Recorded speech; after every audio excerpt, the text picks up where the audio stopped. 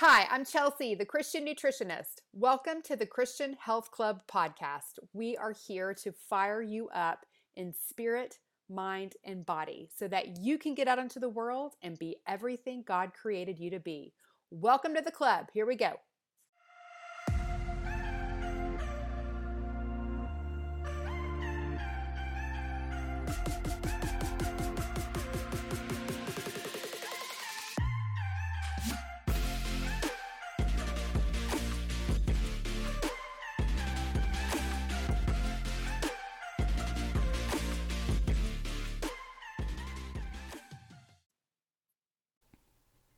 Hello, my friend. Welcome back to the club. How are you today? We are going to do the podcast that I had planned to do a few weeks ago, over my birthday podcast, before I got sidelined by all the number drama.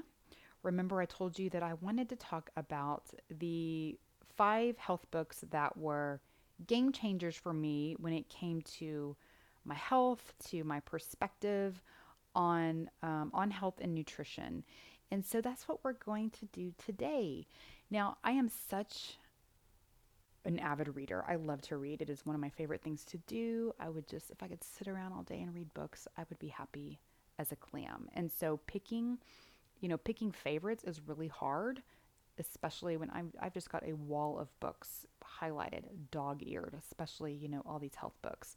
But, I really did want to focus on what led me here on my nutrition and health journey. And so I wanted to share these books, share my biggest takeaways, what they changed for me, and just kind of drop some knowledge bombs from them with you. What's interesting is that 4 of these books are over 10 years old, at least, some of them are more, and yet they are still relevant today. And I think that speaks volumes about their quality and the information that's in there. And so I hope that it either inspires you to read the books yourselves, or, if you're not a reader, that's okay too. This is like your Cliff Notes, and you're going to learn a lot. So I'm so glad that you're here with me to go through them. And there's a lot. So let's get started. Okay, number 1, numero uno, nourishing traditions. So, this one was recommended to me by my sister in love in the early 2000s. This is way, way back. And it's the first book that challenged the way that I had been taught, or, what was out there about nutrition. In fact, on the cover of the book, it says it challenges politically correct nutrition, meaning that it goes against everything that you've heard, especially at that time. At that time, fats were very vilified. Everything was low fat and don't eat saturated fat. It's bad for your heart. Eat margarine, have canola oil, all that kind of thing. And this book was very against the grain. It was saying the complete opposite, and it was a real eye opener for me. The book is actually a cookbook, but the introduction is like a mini health and nutrition course, which is funny because this was actually required reading for my nutritional therapy practitioner training that I would be taking 10, 11 years later. So interesting. But when I read it the first time around, it was the first time that I'd heard that there was very little evidence, actual evidence, that says a diet low in cholesterol and saturated fat actually reduces heart disease, death from heart disease, or increases lifespan. So, that's complete opposite from still, honestly, today, we still hear this quite a bit. It was the first time I'd heard of stearic acid, which is the main component in beef fat, and that it can actually help lower cholesterol. Okay, I mean, we just hear again, like, don't eat, beef. It's so bad for your heart and it will raise your cholesterol and give you heart disease. And this is saying that one of the main fats in beef is really healthy for you. In fact, I've been hearing a lot about stearic acid lately, and how it can possibly shrink fat cells. Yeah, girl, we'll talk about that another day. Okay. That's pretty exciting. It's kind of new on the radar. So I'm going to listen to more and read more about that, and then we'll come back another day and address it. But um, that I hadn't heard, about beef. And then it was saying that margarine can actually provoke high levels of cholesterol. So, again, not what was being pushed in the mainstream. Nourishing Traditions was the first time I heard to eat real butter because it's one of the best sources of fat soluble vitamins A, D, E, and K. And it also said that these vitamins occur in larger amounts when the butter comes from cattle eating green grass. Imagine that. So why Kerrygold got so popular is because it is real butter that comes from cattle who feed on the green Irish grass. So there you go.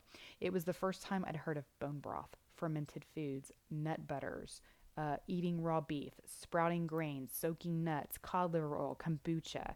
This is also the book that inspired me to try raw milk, which my family and I were able to get for several years, and we did drink it. This book is literally a throwback to the more traditional ways that our ancestors would have prepared foods. Now, a lot of this is mainstream now, kombucha and alternative nut butters and homemade yogurt and bone broth. But almost 20 years ago, this was pretty out there. In fact, I didn't make many of the recipes at that time, but I loved reading them and I loved the tidbits of extra learning that they include on every single page. There's little excerpts from books and medical journals, and there's some Bible verses sprinkled in there. There's some specific education on certain minerals and vitamins. It is just an amazing resource of information in and of itself, which is why it was part of the curriculum for NTA. So, what was interesting is, by the time I got around to it the second time to read it, to have to sit down and really read through it for my nutritional therapy training, I was at a place where I was really kind of eating paleo. That was kind of what was, paleo was, well, it was probably, paleo was early popular. This was around 2011 or 12, I guess, is when I went through nutritional therapy training. And they are very much in favor of including properly prepared, nutrient dense foods as part of a healthy, stable diet. And that includes things like grains and legumes, which a lot of people, avoid or just, kind of poo poo, like they're so terrible for you. And, I don't eat a lot of those grains or legumes myself. But rereading this and going through the nutritional therapy training, one thing, a major concept that I learned was bio individuality. And that means that there's no one exact right diet for everyone. And so it would be a disservice for me to demonize all grains or to blanketly recommend like a paleo diet or a keto diet, or for somebody to go, completely grain free to every single one of my clients. Even though I will say that there are many, many people whose guts cannot handle these grains and legumes, some can. And it can be a part of a healthy diet when properly prepared. And so for me, it kind of helped lift that stigma, at a time when I was eating paleo, and back then with paleo, like no rice or anything like that. It was, really kind of strict paleo.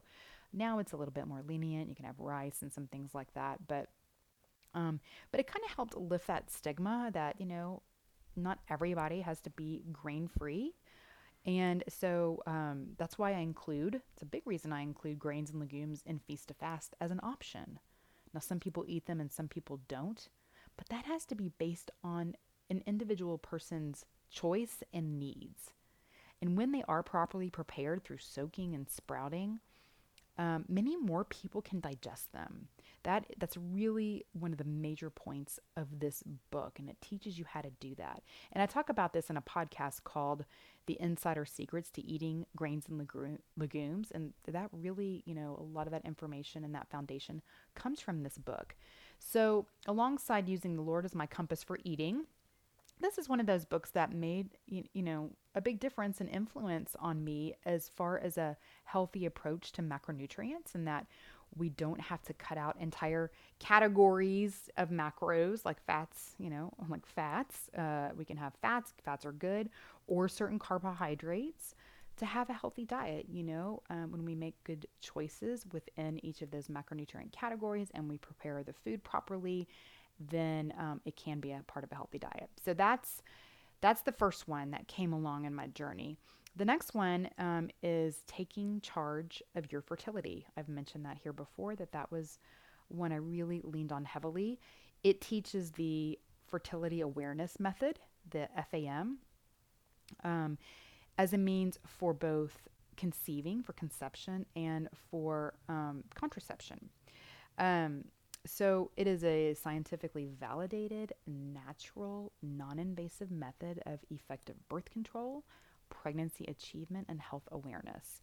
And what it teaches is how to identify the fertile time through observing your waking temperature, your cervical fluid, and you can also look for signs of cervical position. So, we know that women are actually only fertile a few days per cycle, around ovulation when the egg is released. And the thing is, that's not going to always be on day 14, like is so entrenched in our heads. We're taught cycles are about 28 days and day 14 is baby maker day. And at the time I was trying to conceive, my cycles were like 36 days long, and it was frustrating because it felt like it took forever for another chance for baby making time to come around. And there wasn't a lot of conversation around the specifics of my period with my OBGYN.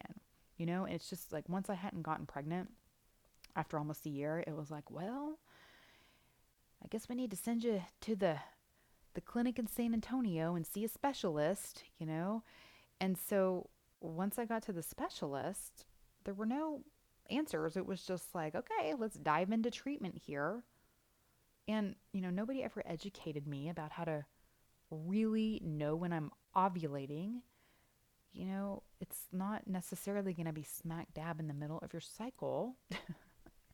And, um, and so I just was like, well, that's what the doctors are saying to do, though. So, I mean, I was all in because I didn't know otherwise. I didn't, I just was going off what the doctor said. And they said I have a fertility problem, and that's what I have. But my husband was like, there's nothing wrong with you. There's nothing wrong with me.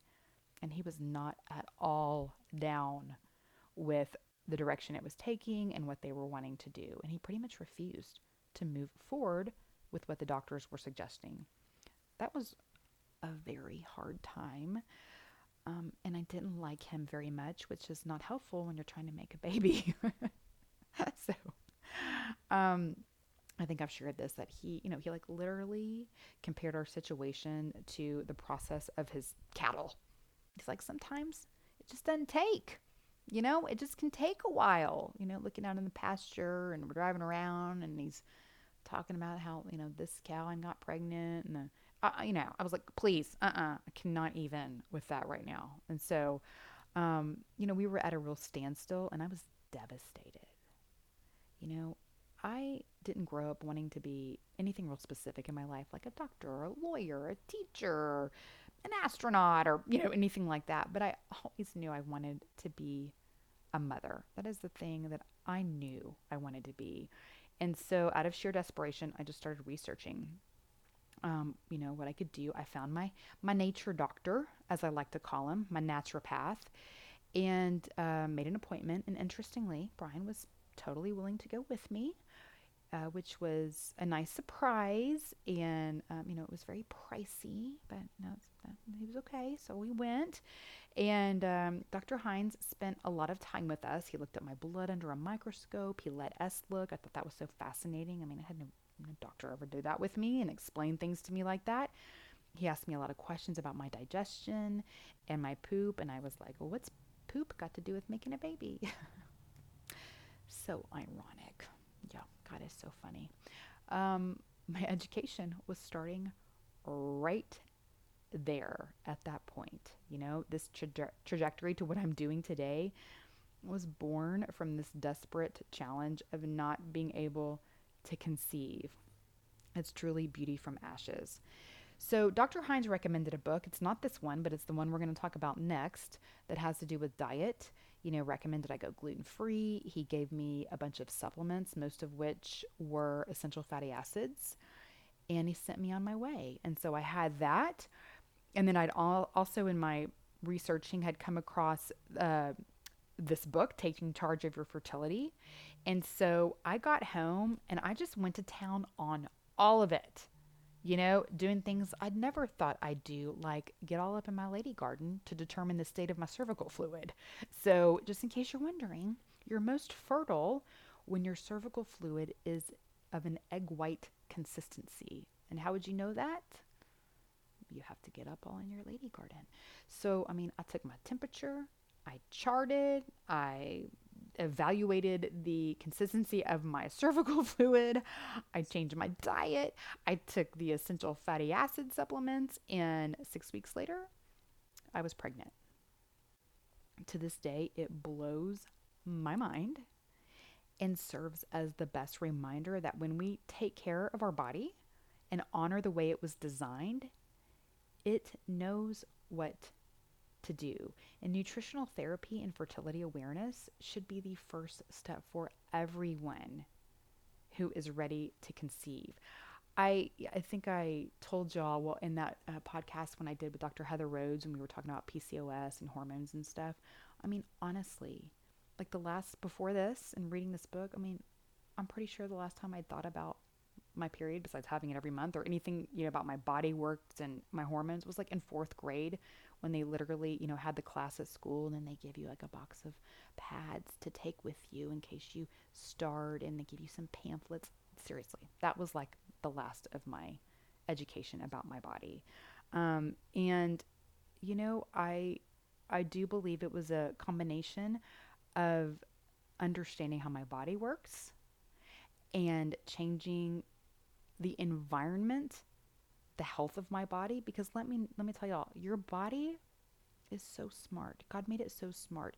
And when it's inflamed, when it is stressed, when it is not getting proper nutrients, it's like, oh no, this is not the right time to grow a baby. If your body's inflamed and stressed and doesn't get the nutrition it needs, what it thinks is that out in the outside world, there's, danger. There's dangerous things happening because you're stressed, or there's not enough food. I mean, think back historically when there was truly like these, kind of feast and famine cycles. And so if there was like no food and there's no nutrition coming in, your body's smart and it's like, oh yeah, this isn't the time to grow up, baby. But we have that today. We can be, we can be getting plenty of food, but still be nutritionally starved. And so I think for many people, that is the case. And nutritional therapy, whether there's a fertility problem or not, nutritional therapy should be a go-to if you're even think about getting pregnant. I mean, people will put more time and energy into their cars and their pets and their like redecorating their kitchen than they will into their own bodies.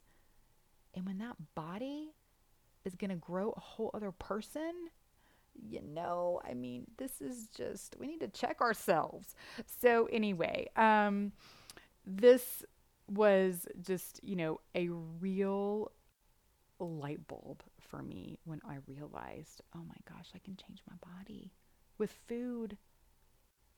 Like all this time that I couldn't get pregnant, these are the issues, and I took care of it. So rewarding. And I still have this book on my bookshelf, even though I'm done with the babies.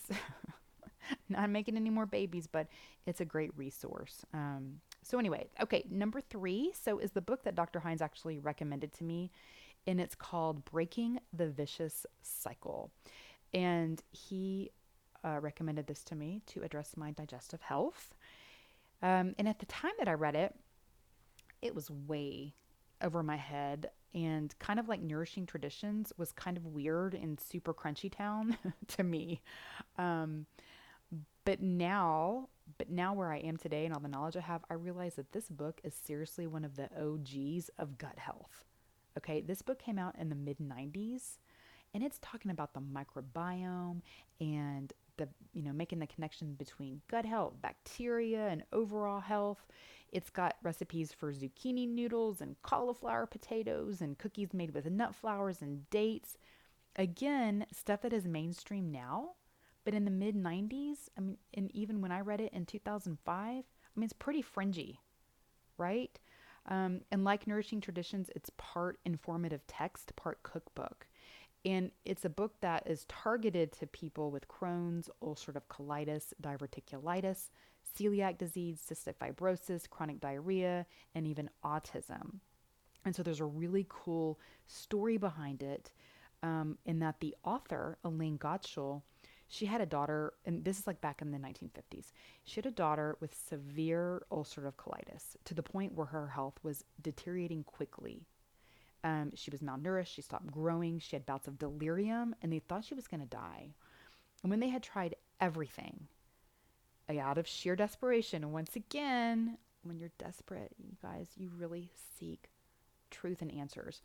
But she found this 92-year-old doctor, Dr. Haas, who had had success with similar patients using a certain nutritional approach. He'd written a book on it, and that was easily accessible in libraries, and yet she had never heard of it, and no other mainstream doctors were giving it any credence. Nobody had asked Elaine about her daughter's diet, and her primary doctor assured her it had nothing to do with food. It sounds sadly familiar. And yet, within 10 days of starting this new nutritional therapy regimen, Elaine's daughter's neurological problems diminished. Within a few months, her intestinal symptoms began to improve and she started growing again. And within 2 years, she was completely symptom free. So, a complete turnaround. And by this time, the doctor, Dr. Haas, had passed away. And Elaine was so worried that unless somebody carried on his legacy, carried on this protocol, that it would just die along with him, and that, other people would not have this answer and benefit from this knowledge and this certain way of eating. So at the age of 47, she went back and earned a degree in biology, nutritional biochemistry, and cellular biology, opened up a practice, and treated so many patients, helped so many people, influenced so many people through this book, and just helping people personally for the rest of her life. Again, it's just this more beauty from ashes. Such a cool story. And so, this method of nutritional therapy that is talked about in this book is the specific carbohydrate diet, which is still used today. And what it does is have people predominantly focus on eating carbs with single sugars, so monosaccharides. We're going to get a little bit sciencey in some of this today, y'all. So focusing on monosaccharide carbohydrates as opposed to disaccharides, which are carbs with two sugars, or polysaccharides, which have multiple sugars in them, like starches. And the premise is that the body can more easily break down single sugar foods like fruit, honey, properly made yogurt, and certain vegetables, as opposed to foods with these with extra sugar molecules. And for people with compromised guts, these higher sugar carbohydrates are problematic. And this is more common knowledge now, that a lot of gut issues, are caused by, but both are aggravated by carbs, and that's like this vicious cycle. And so it's why there's been such a move toward like paleo and keto and carnivore, because people that cannot, their guts are so compromised and can't handle carbohydrates, when they take a lot of these out, as in these, those diets I just mentioned, they start to improve and they feel so much better. And it's because their guts cannot handle these carbohydrates. Okay. Um, and this is, but you reread this book that came out, this one might even come out in the 80s. It's been out a long time. And, Elaine Gottschall went through this in the 1950s. So this is not new knowledge. And in fact, the author shows that this has been studied since the early 1900s. And yet today, still today, even though we've made a lot of strides, medical professionals and the general public they're still not making this connection.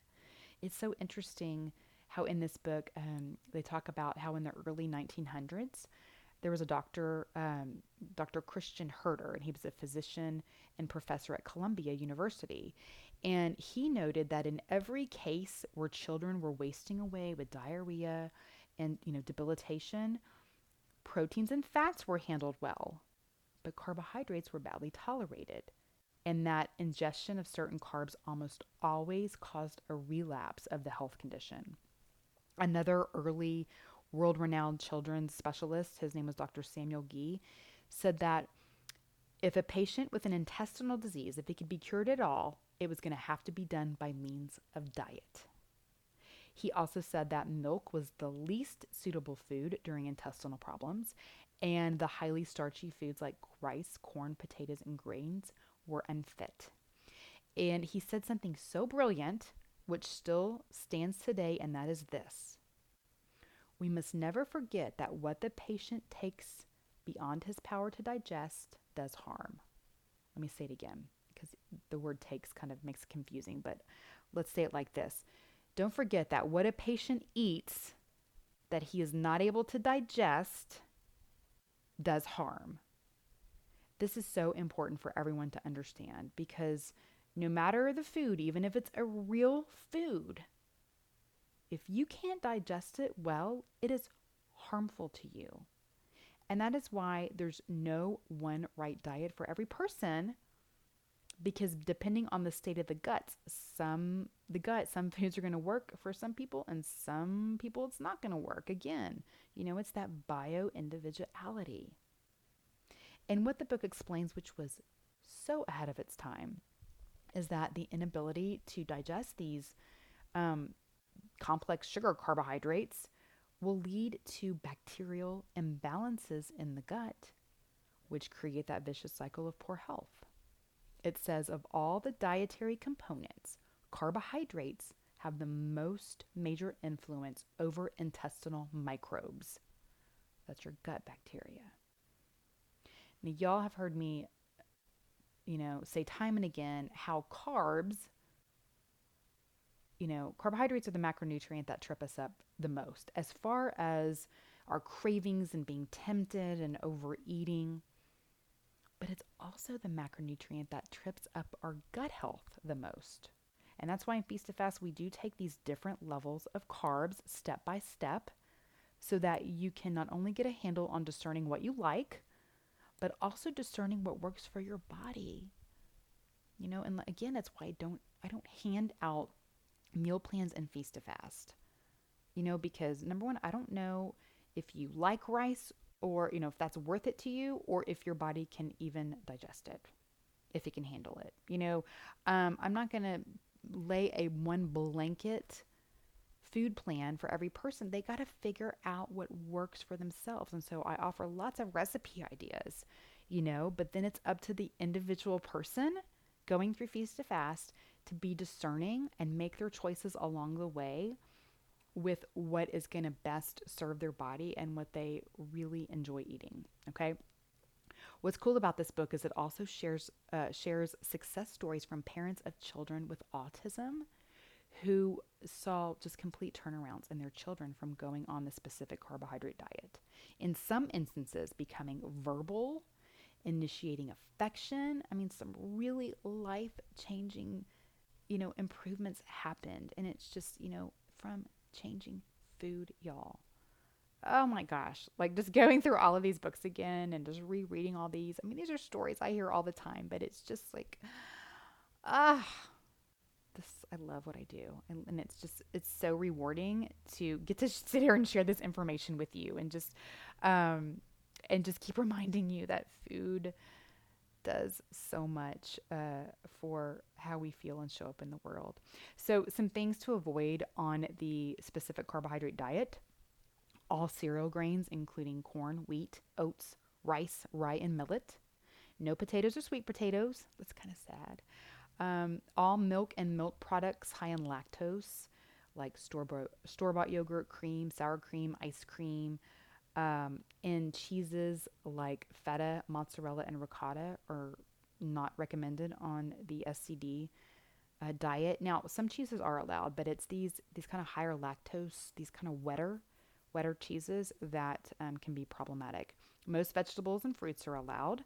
Honey and dates are the preferred source of sugar, so no sucrose, molasses, or maple syrup. And you can Google SCD and get a ton of information. You can get lists.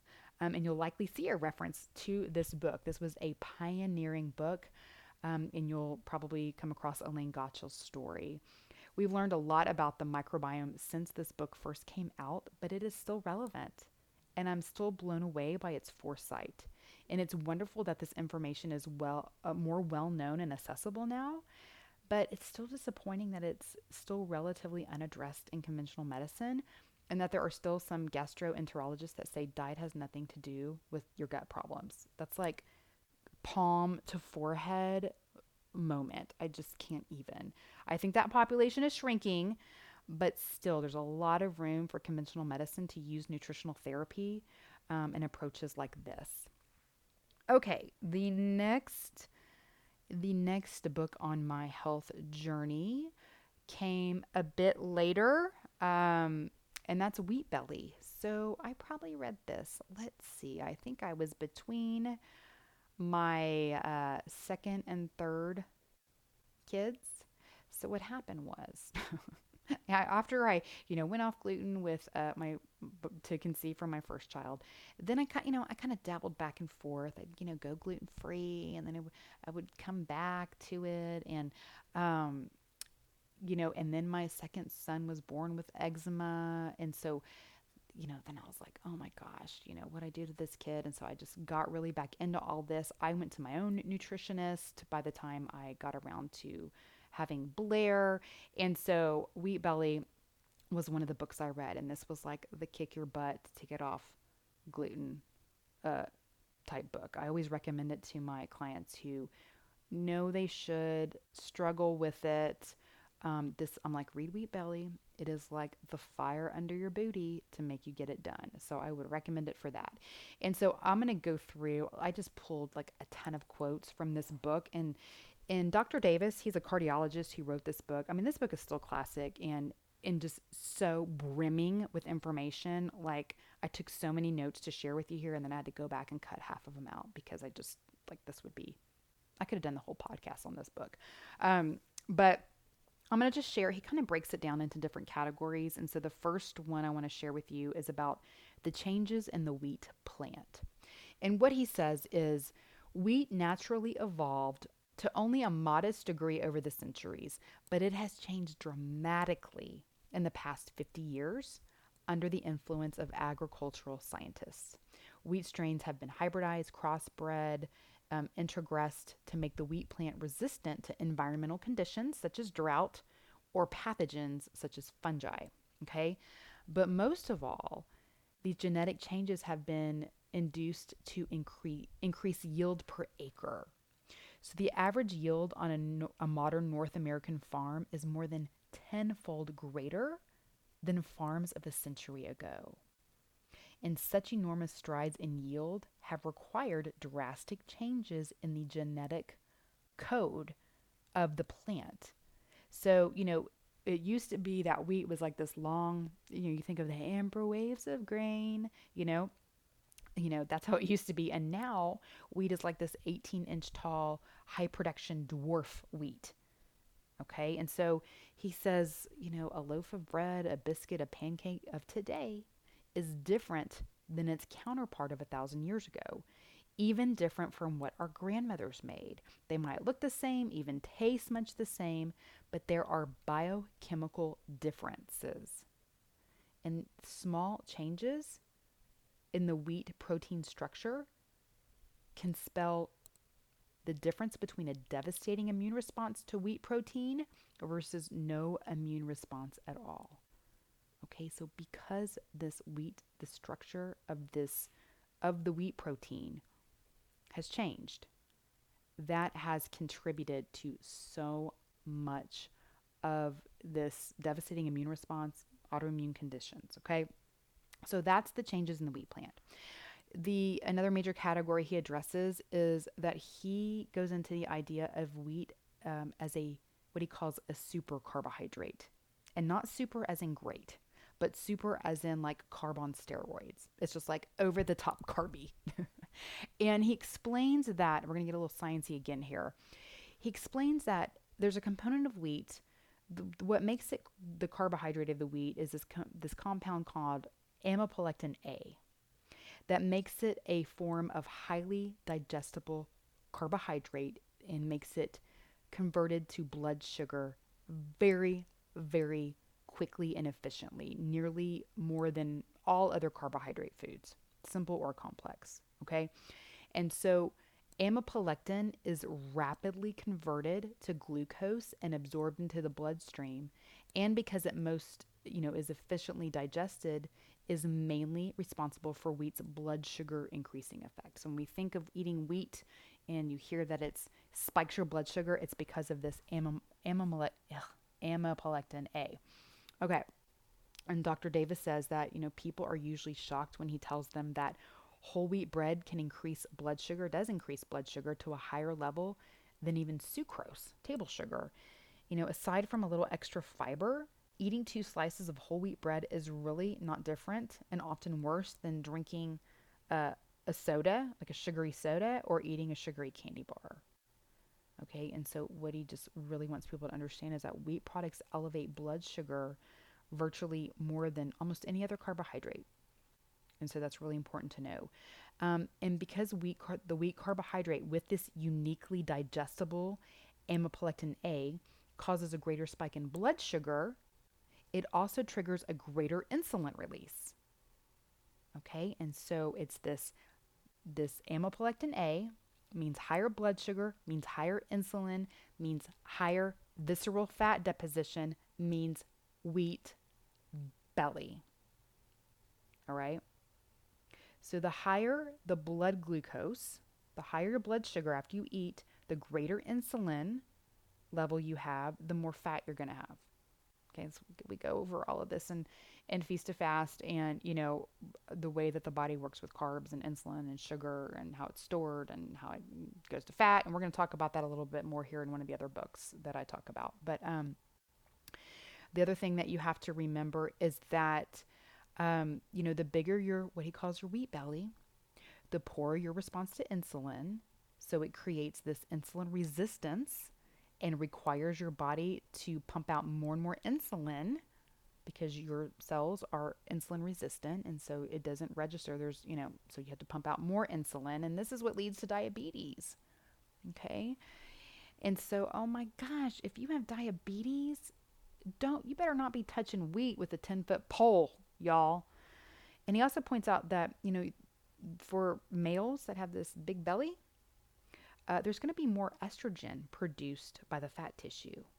So, well, and that's true of not just males, but what he's getting at is that, you're, as a male, when you've got this big fat wheat belly, you're going to produce more estrogen. It's going to throw off your hormones, and it's also going to lead to man boobs. Okay. For, women, remember that fat is like its own endocrine organ. And that as women, especially as we move into the postmenopausal years, our fat becomes one of our estrogen makers, our primary sources of estrogen. And so if you've got a lot of fat, you're going to be producing a lot of estrogen. But even if you're overweight as a young person, no matter what your age is, it's going to produce estrogen. And so you can become estrogen dominant, throw off your hormones, all of that. He also says that, the bigger your wheat belly, the more inflammatory responses are triggered, like I said, in diabetes and heart disease and cancer and inflammation of joints. So it is not, we're not just talking about, belly issues here. Like the belly issues, there's weight, but then it can lead to all of this, this other inflammation. So keep that in mind. Okay.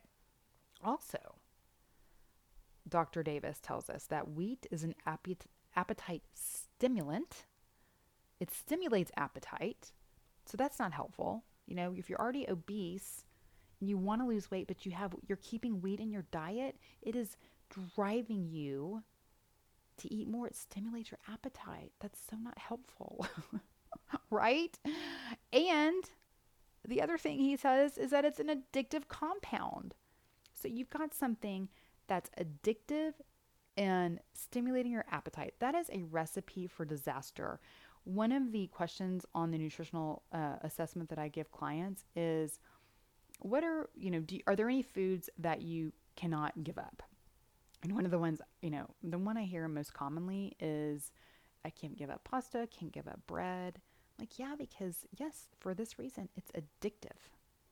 It makes you want to eat it. And the more you eat it, the more you want it.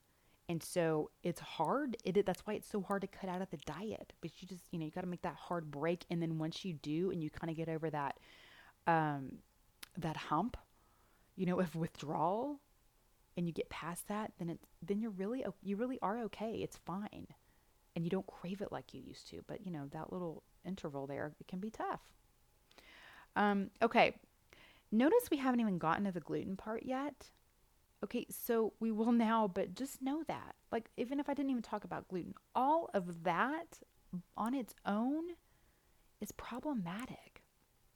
So, but with the gluten, the way that he explains is that okay, wheat by weight is mostly carbohydrate, as the amylopectin A that we talked about earlier, that super digestible carbohydrate that like just flies through your system and turns to blood sugar really quickly. But it's the protein, the gluten protein, is what makes wheat wheat. And so the term gluten encompasses two primary families of proteins, the gliadins and the glutenins. The gliadin, y'all, I get tripped up on these words. The gliadin protein of wheat, it's present in all forms of wheat, from spongy Wonder Bread to the coarsest organic multigrain loaf. Okay? All of those. So even if you're like baking this beautiful organic wheat loaf, even that is going to have this gliadin protein, which has the unique ability to make your intestine permeable. Translate, that means leaky gut. Okay? Leaky gut is leaky gut is like the foundation of gut problems. When you have a leaky gut, it means that food compounds can leak into your bloodstream, ones that shouldn't be getting into there, should be contained within your gut. But a leaky gut will allow certain compounds out into your bloodstream, and then your immune system's like, what is this foreign object here? And it's like all the sirens and the red lights and the alarms and the whistles and the bells are all going off. Your immune system's freaking out. It wants to protect you, and so it's setting off this immune response, and this is what can lead to autoimmune conditions, okay? Because the body's immune response can start getting tricked into activation and attacks normal organs such as thyroid or joint tissue. Okay, so it can lead to things like Hashimoto's and rheumatoid arthritis. Now, many of us associate gluten with celiac disease, which is an autoimmune condition that affects the villi of the small intestine. So if you can picture it like in your small intestine, you have these like finger-like, these long kind of wavy projections. And I think of them like fingers because their job is to grab the nutrients. And so it's like these fingers in your small intestine, like whoop, grabbing the nutrients, because we absorb 90% of our nutrients in our small intestine. People with celiac disease have like flattened fingers, so to speak. So their fingers are flat in their small intestine. It can't reach out and grab the nutrients. So it leads to malabsorption and therefore malnutrition, which has a detrimental cascading effect on health. Okay. And while celiac disease affects a very small percent of the population, Dr. Davis says that two common intestinal conditions that affect many people are irritable bowel syndrome and acid reflux. And he says those are like celiac light. And so we might call it a gluten sensitivity, right? But his bottom line is that if you have, IBS or reflux or esophageal issues, get off gluten. I would add, as I always do, if you have anything going on with your health, get off gluten because it damages the gut lining. You will constantly be dealing with leaky gut and inflammation, systemic inflammation. Right? And Dr. Davis talks about how wheat is associated with the worsening of symptoms of autism, ADHD, and schizophrenia. He goes into detail about joints and skin, and he calls acne the most common skin manifestation of a reaction to wheat gluten. He explains how wheat is associated with dementia and brain dysfunction, triggering an immune response that infiltrates memory and mind. So, get off it. There is no need for wheat in the diet, and yet it can do so much harm for you to keep it in the diet. he says that the need for quote unquote healthy whole grains is pure fiction. He's like, let me describe a typical person with a wheat deficiency. Like if a doctor said, you were going to have a deficiency if you didn't eat wheat, Dr. Davis's answer would be like, yeah, that person's going to be slender with a flat tummy, low triglycerides, high HDL, which is, what's considered the good cholesterol, normal blood sugar, normal blood pressure, high energy, good sleep, and normal bowel function. So if that's a wheat deficiency, bring it on, yo. Uh, Also, eliminating wheat from your diet can actually enhance vitamin and mineral absorption because of the leaky gut situation, because your gut is so compromised in its function. When you remove the systemic inflammation, then you'll often be able to absorb nutrients better, like the B vitamins and zinc and magnesium. Those often will increase. So interesting, very important to know. And then one last point that he really wants to hammer home in the book is that although gluten free foods do not trigger an immune or neurological response, of wheat gluten, they still trigger that glucose insulin response that causes you to gain weight. Okay, so the flours they use to replace wheat, in gluten-free products like tapioca and rice flour and stuff like that, they'll still spike your blood sugar, still create an insulin response, still make you store fat. So it's not just about replacing your Oreos with gluten-free Oreos, right? That's, not the end game. I tell a lot of people in the beginning, if you're trying to do it, you can make these lateral steps. Like if you if you're freaking out that you can't have bread, then make gluten-free bread. Buy gluten-free bread. But that is still like overeating any carbohydrate like that is going to create weight gain, and so it's really managing that carbohydrate load. So just know that. Okay, the last book is the most recent modern book, I guess you'd say, and it is the Complete Guide to Fasting by Dr. Jason Fung. Um, this one, obviously, near and dear to my heart since I have Feast to Fast, and it was a great resource for me. And in fact, I have all of my coaches, people who want to become Feast to Fast coaches. This is part of the required reading for that. It's just a wonderful resource. Dr. Fung is a Canadian nephrologist, which is he's a kidney doctor. He's a leading expert on intermittent fasting, low carb, high fat, and especially treating people with type 2 diabetes. And in fact, he was seeing so many patients with kidney problems as a side effect of type 2 diabetes. It's really how he got into this. So I want to just share kind of the way he phrases things and explains things in the book. And so, um, one thing is that he has a chapter on why fasting works for type 2 diabetes. And I get that question a lot when people are asking about Feast to Fast, if it's appropriate. And, we have to remember that type 2 diabetes is a disease of insulin resistance. Okay. And so, um, insulin resistance is, you know, really eating, overeating too much carbs. That's a lot of it. Right. And so, what happens is what he says is that, obviously when the insulin resistance develops, the normal level of insulin is not able to move glucose or sugar into your cells. So that's insulin's job. It's like an escort. It's supposed to, when you eat carbohydrates, they turn to blood sugar. Insulin shows up to like escort it into all the different cells. But if it can't do that, if your cells are resistant to insulin, and the sugar can't get into the cells, there's like a buildup of the circulating blood sugar, and your body tries to pump out more insulin to try to get into the cell. So, Dr. Fung explains that there are only two methods of getting toxic glucose overload out of the body. One is to stop putting it in, stop putting in so much glucose, so much foods that turn to sugar in the body. And you can do that with a low carb diet. And people have actually reversed their type 2 diabetes simply by changing their diet. I mean, it happens. It is amazing. The second thing that you have to do, he says, is, you got to burn off the excess glucose. And fasting, that's where fasting comes in, is such an efficient way to do that. But he does warn that if you're on medication for type 2 diabetes, you got to keep your doctor informed because if you're lowering your carbs and you're fasting, it will lower your blood sugar, which your medicine is already trying to do. And so you might get into a situation of too low of blood sugar. If you're feeling shaky, sweaty, nauseous, those are all signs of low blood sugar.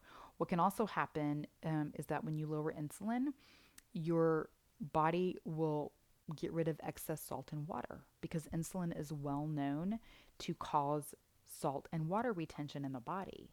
And this is why low carb diets, often release that water weight, and it can also lead to lower blood pressure. So you definitely need to talk to your doctor, if you're on blood pressure medication, that kind of thing, because it might get, you might get too low. Um, and it's one thing I, tell my feast of fasters is like in that first week, especially if you've been eating way too many carbs, and then we kind of bring that into this nice range, this kind of nice doable range. And the first thing to go is the water weight. It's what your body releases. And so you might see like some significant weight loss that first week. And that is wonderful. And don't poo poo it just because it's water weight. I remind them that is the first step, releasing this inflammation, this water, all this stuff you've been holding onto. And that's the first step. It's the first positive move to actually getting to then burn the fat to release more weight. Okay? So that's some good stuff right there. And then I love the way that he uses a great analogy in the book when it comes to explaining how to burn fat. Okay? And so he uses this analogy of the fridge and the freezer.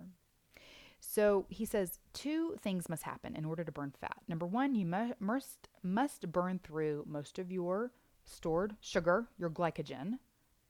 And number two, insulin levels must drop low enough to release the fat stores. Okay? And so he compares glycogen, which is the sugar that's stored in your body, is like the refrigerator. And so if the body needs some quick food, you're going to go to the refrigerator, right? You're not going to go to the freezer where everything's frozen and hard to get to. And so sugar is for your like quick, easy to access, short-term storage. It's easy to, get it out, but storage space is limited, right? We only have so many places in our body to store sugar. In our liver, in our muscles, and then beyond that, it all turns to fat. So a lot of people think, only fat turns to fat. No. When there's no more room to store the carbs, when the fridge is full, it goes to the freezer. It goes to fat. Okay? And so fat is like your basement freezer. Okay? It's designed for long-term storage, and it's difficult to access, but it's got a lot more capacity. You can always buy extra freezers. You can always make more fat, right? So when we buy groceries, we store food in the fridge first, and when that's full, we store the excess in the freezer. For the most part, that's how it works. And our bodies kind of do the same. They store food as sugar first for that easy access energy, and then when that's full, it's stored as fat. And again, the body always wants to use that easy to access food first. The food from the fridge. It wants to burn sugar because that's the food that's easiest to get to. And as long as there's food in the fridge, as long as there's enough sugar, in the body, it doesn't need to retrieve anything from the freezer. It doesn't need to tap into that fat storage. You don't need to get into the freezer. You keep stuff in the fridge and, all the time, easy access. There's always sugar to burn. And you got to mostly empty out the fridge before you need to go to the freezer. So people who eat a lot of sugar and carbs are always keeping the fridge full, and your body's not going to go to the freezer for energy. You gotta deplete a lot of the fridge, let your body run through most of its sugar storage before the body is ready to burn fat. Now, the other thing you gotta think about is how accessible your freezer is and what the lock system is. Insulin is like your lock. If there's a lot of insulin present because of insulin resistance, because you're eating too many times throughout the day, eating too many carbs, or you have insulin resistance, it's like having a lock on your freezer. Insulin blocks fat burning. Okay? It's the lock on the fat stores. Your body cannot go to the freezer and use the contents if there's a lock on it. Your body cannot burn fat from your fat storage, all the fat in your body, if there's a lot of insulin present. So if insulin is low, then your freezer is unlocked and accessible and ready to go. Okay, so I hope that's a good visual um, and explains that to you well. You know, there's Dr. Fung goes into a lot of other stuff into the book, autophagy, which I kind of talked about last week. He goes into extended fasting. It is the complete guide to fasting. So it's a good one and it's a great resource. He also has two other books, one called The Obesity Code. I have that one. It's a great one too. And one called The Diabetes Code.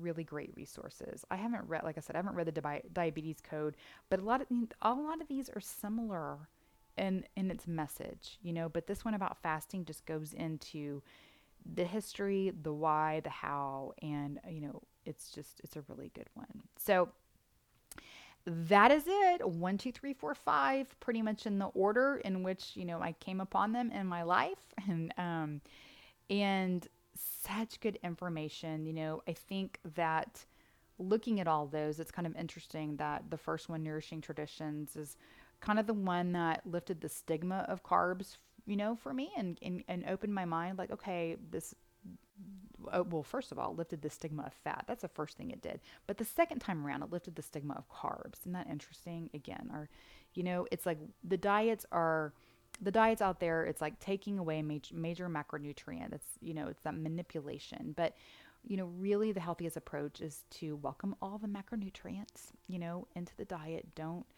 go too extreme if you don't have to. There are times when nutritional therapy is necessary. I hope you're getting a better idea of what nutritional therapy is by the way, the way I explained it today. But that book was really important for me for that. And then, but some of these other books like the Wheat Belly and the Specific Carbohydrate Diet, and then the Complete Guide to Fasting, it's really about how carbs can be problematic and how we have to really watch those, but also, it's not going to be the same for every person, but that carbs are really problematic for so many people. I think people need to understand that. I think I read that Dr. Hyman, is that his name? Grain Brain. I think I saw a meme that said that he wrote that said 75%. Let's see, 75% of people are carbohydrate intolerant. And so, whether that is very obvious to you in the way that you feel in your gut, like digestive issues, or if you are having um, any of these other issues, joint pain or migraines or skin, like all the things I'm always saying, first, I'm always like, okay, well, take out the gluten, take out the wheat, but it could be that the gut is so compromised and you've had a leaky gut and things are leaking into the system that, on one hand, we have things that are setting it off systemically. The alarm bells are going off in the immune system, or the bacteria in your large intestine are, it's created this bacterial imbalance there. And so but it all starts right there in the gut. And that is why I'm always impressing upon you that we've got to pay attention to that. I think people want to take a big yawner when we're like, oh, talk about gut health and digestibility and all that stuff. But that's why it's so important for you to understand it. All right, my friends, I hope this was helpful. I'm going to put all this in the show notes if you want to go back and look at any of this stuff. And as always, feel free to ask me questions. And I'm just, as always, so grateful that you're here and that you're listening. I hope you have a healthy and blessed week, and I will talk to you soon.